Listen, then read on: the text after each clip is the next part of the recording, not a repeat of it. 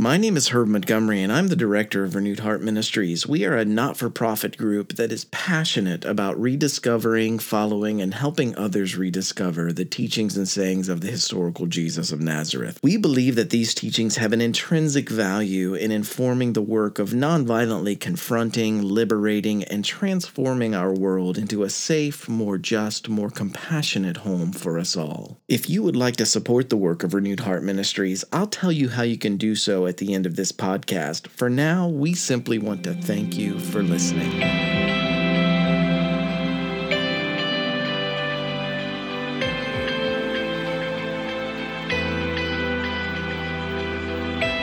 This is Herb Montgomery with Renewed Heart Ministries, and I want to welcome you to this week's weekly podcast. This is episode 180 of the Jesus for Everyone podcast, and our title this week is from Sayings Gospel Q, What to Do in Houses and Towns. Our feature text is Q chapter 10, verse 5 through 9.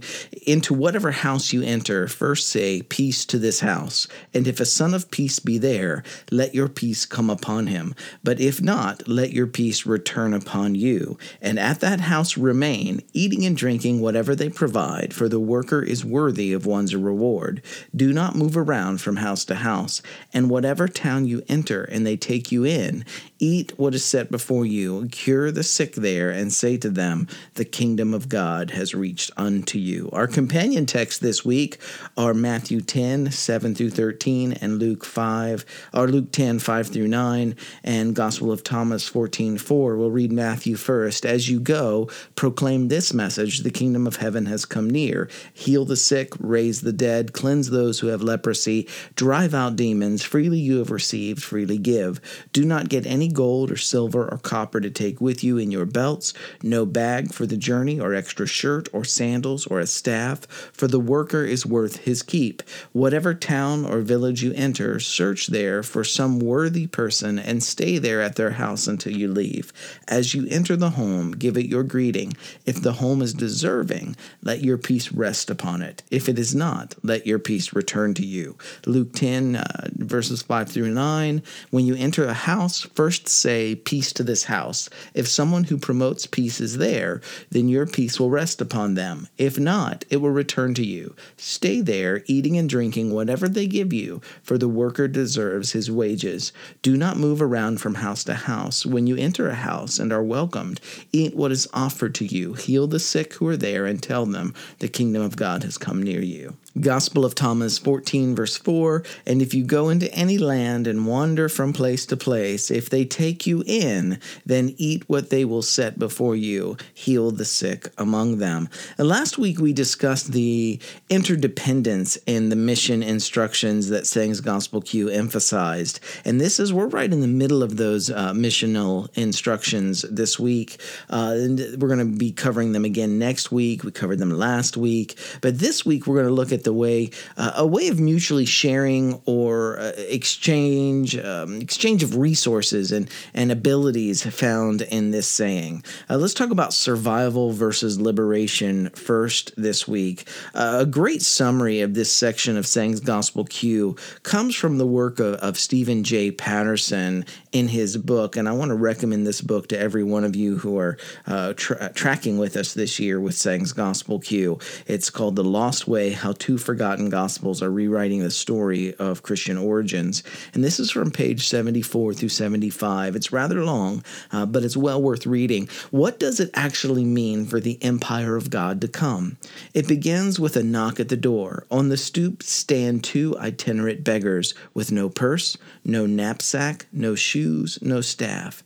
They are so ill-equipped that they must cast their fate before the feet of a would-be host. This is a point often made by historical Jesus scholar John Dominic Crossan. These Q folk are sort of like ancient cynics, but their goal is not the cynic goal of self-sufficiency. These itinerants are set only for dependency. To survive, they must reach out to other human beings. They offer them peace. This is how the empire arrives. And if their peace is accepted, they eat and they drink. This is how the empire of God is consummated in table table fellowship. Then another tradition is tacked on, beginning with the words, whenever you enter a town. This is perhaps the oldest part of the tradition, for this, and only this, also has a parallel in the Gospel of Thomas, chapter 14. There is also an echo of it in Paul's letter known as 1 Corinthians, and that's 10:27.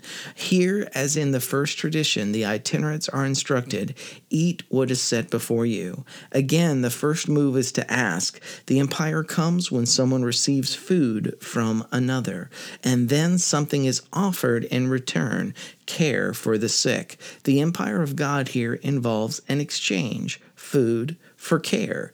This warrants pause. Food for care. In the ancient world, those who lived on the margins of peasant life were never far from death's door. In the struggle to survive, food was their friend and sickness their enemy. Each day, subsistence peasants earn enough to eat for a day. Each day they awaken with the question, will I earn enough to eat today? This is quickly followed by a second question, will I get sick today? If I get sick, I won't eat, and if I don't eat, I'll get sicker. With each passing day, the spiral of starvation and sickness becomes deeper and deeper, and finally deadly. Crossan has argued that this little snippet of ancient tradition is critical to understanding why the followers of Jesus and their empire of God were compelling to the marginalized peasants who were drawn to it.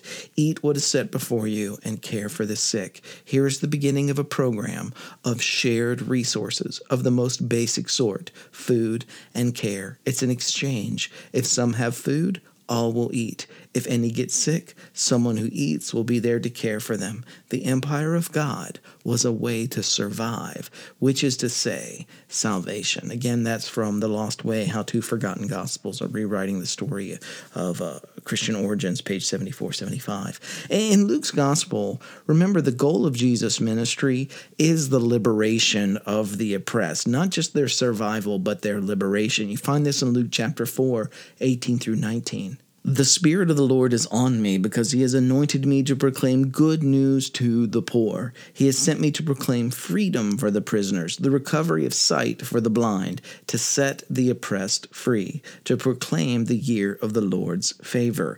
And this week's saying, it describes the way that Jesus' disciples can survive as they work toward that liberation. It reminds me of Dolores Williams' critique of early black liberation theology. Using the Hagar story, Williams explained that God's activity is not always liberation. And there are times when, as in the case of Hagar, God provides a way of survival in exploitative situations. She writes in her book, Sisters in the Wilderness, page 194, when our hermeneutical principle is God's word of survival and quality of life to oppressed communities or families living in diaspora, we put different emphasis upon biblical texts and identify with different biblical stories than do black liberation theologians. And this week's saying, seen through the lens of mutual resource sharing, is a plan of survival, and it can also be interpreted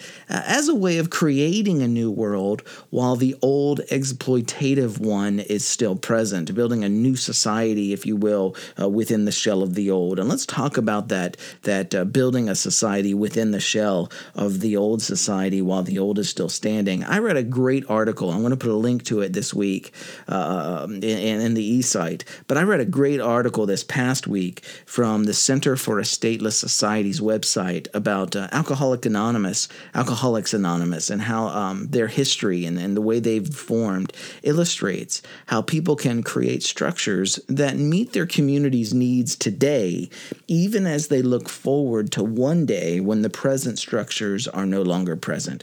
So for those not familiar with the Center for a Stateless Society, or C4SS as it's called, one of the senior fellows of this group is Gary Chartier. He's professor of law and business ethics and associate dean of Zapara School of Business at La Sierra University. And the articles are worth checking out, but especially this one. And I believe that Jesus showed how to build a new world within within the shell of an old world. And this was valuable in 4 ways. First, the mutualism in Jesus' sharing of resources enables his impoverished followers to survive. And together, they can raise their quality of life despite Roman economic exploitation and the religious complicity of the temple aristocracy. Second, it empowered Jesus' followers to speak the truth about the system that they lived in. Often people subordinated in systems, they don't have the power to immediately abandon and separate themselves from their oppression. They're forced into participation against their will just to survive. So survival at times can include a type of, just to survive, a kind of dishonesty or lying about the system in order to kind of placate oneself that it's not that bad. It's not perfect, but they can work with the present system. And building a new world within the shell of the old, it doesn't require an impossible abandonment of the old world or lying about it to ease your conscience that you're participating with it. It enables one to tell the truth about the present system, and it acknowledges that one's inability to fully escape that system and still dedicate one's efforts to creating a new society. And we may not be able to escape it yet, but as we learned last month, and I'll put a link to last month's article in the East Side as well, as we learned from Tolstoy and Gandhi, at least we can be honest about the situation that we're in. And third, Jesus' teachings encouraged his followers to direct their energy towards preparing for their liberation. Too often, the need to survive is a reason that one can't abandon a present exploitative system again. And to use Dolores Williams' example again, Hagar had liberated herself from the oppression of Abraham and Sarah, yet she and her son were dying. They had become free, but to what end? She and her son were now alone in the wilderness and starving, and in order to survive, she had to return to the house of her oppressors. Building a new world within the shell of the old promises that one will in the future be able to abandon present oppression because a more just society provides for the needs of the community, and liberation moves everyone then toward life rather than starvation. And fourth and lastly, building a new world within the shell of the old, it critiques the present world. It wakes others up to the injustice of a system that they may still be complicit in. An unconscious person might ask, why build a different world if this one is so perfect, if this is so number one or so God-blessed or so great? And to work on a better world while the present one is in motion helps others see the problems in the present system, and it provides an option that meets the needs of humanity without domination or subjugation. And this method subverts the present world. It allows people to see and to freely choose a better option, and thus they accomplish liberation through establishing justice rather than through violence. And we've talked about that at length in the past. Let's talk lastly this week about when power resides with the outsiders. I want to draw your attention to something in this week's saying that I hadn't noticed, and I want to talk about why I hadn't noticed it. Dr. Keisha McKenzie I think she beautifully pointed out that what we see in Jesus' instructions to the disciples in these mission instructions is a power dynamic working in reverse. And I'm going to quote to you from her article. I'll put a link to her article. The blog entry is Family Memories, but I'll put a link to it in the eSite so you can read it. It's excellent. And so often when we talk of, this is her, so often when we talk about who is welcome or received, especially in churches, the congregation or pastor or elders are usually described as blessers. They have legal and sacramental authority. They often own the property. They can expel people or invite them into membership. We imagine the power to bless resides with them. That's not the dynamic at work in this verse. In this verse, It's the itinerant community that blesses. The power to bring peace moves with them, and reluctant or rejecting hosts can resist it.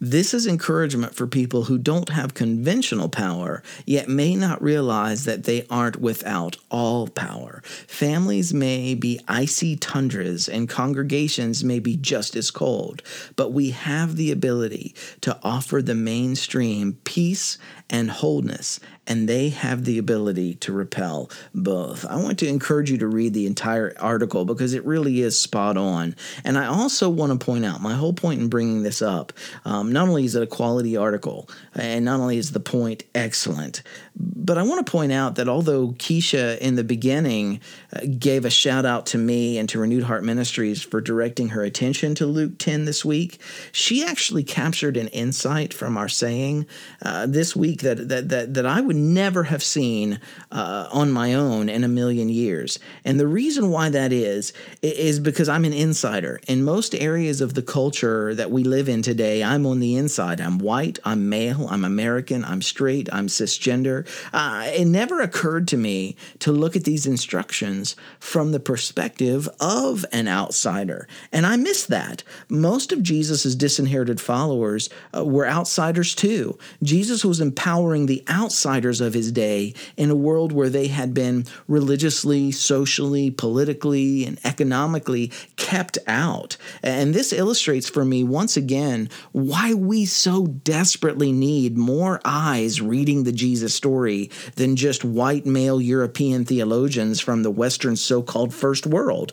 We need South American voices. We need black voices. We need feminist voices. We need womanist voices. We need queer voices. And it's from the diverse perspectives and voices of those on the outlying edges of our societies that I believe we can regain the original meaning of the Jewish Jesus story, not because of these identities in themselves, but because of the way people in marginal social positions, the way they experience life. They experience life differently from people in dominant positions of our society. And the Jesus we meet in the Jesus story resonated with the marginalized and oppressed of the first century. It makes perfect sense that those who share that experience today will see within the Jesus story things that others in a more dominant social position will initially miss. In Western history, ownership of the Jesus story has most often been claimed by those in positions of power and privilege. You think of the church and its complicity with the state over the years. This has almost obliterated the original meaning of the Jesus story to a point where we can barely recover it today. So recovering the historical Jesus is difficult for dominant society groups, and it may be much easier for those who parallel in our society those with whom the original Jesus story resonated so long ago. The story has been buried under interpretation after interpretation of those in positions of power, and interpretations that protect the status quo, keeping it in place rather than subverting it from underneath. And this is why I believe if we are to rediscover the historical Jesus, we must listen to the voices of those who have been forced by society to live on the fringes of our world. This is another example of our interdependence. We need each other, and we need the value of all of our voices, and we especially need those whose experience is different from our own. Together, we can integrate all those experiences into a coherent and meaningful whole, and choose to abandon our fear and our insecurity toward those who are unlike ourselves. And we can work toward a world characterized by what Jesus subversively called the empire of God, a community of people taking care of people. And as we work toward a world that looks like this, let's keep in mind the original instructions from Jesus, which emphasized our interdependence on one another in concrete and practical ways. Again, this is Sayings Gospel Q, chapter 10, 5 through 9. Into whatever house you enter, first say, peace to this house. And if a son of peace be there, let your peace come upon him. But if not, let your peace return upon you. And at that house remain, eating and drinking whatever they provide, for the worker is worthy of one's reward. Do not move around from house to house, in whatever town you enter, and they take you in.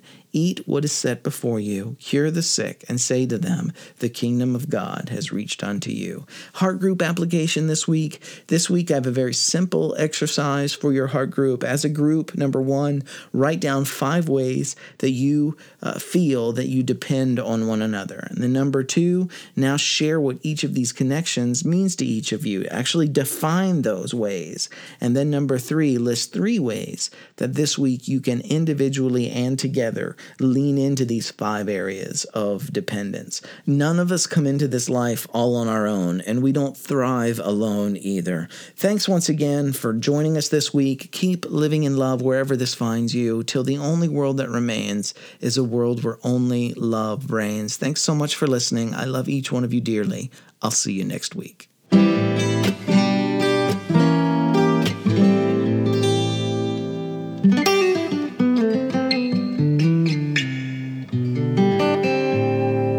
Thank you once again for listening. Everything we do here at Renewed Heart Ministries, even our many educational events that we do in various venues, is for free. If you'd like to support our work, you can make a one-time gift or become one of our monthly contributors by going to renewedheartministries.com and clicking on the Donate tab on the top right.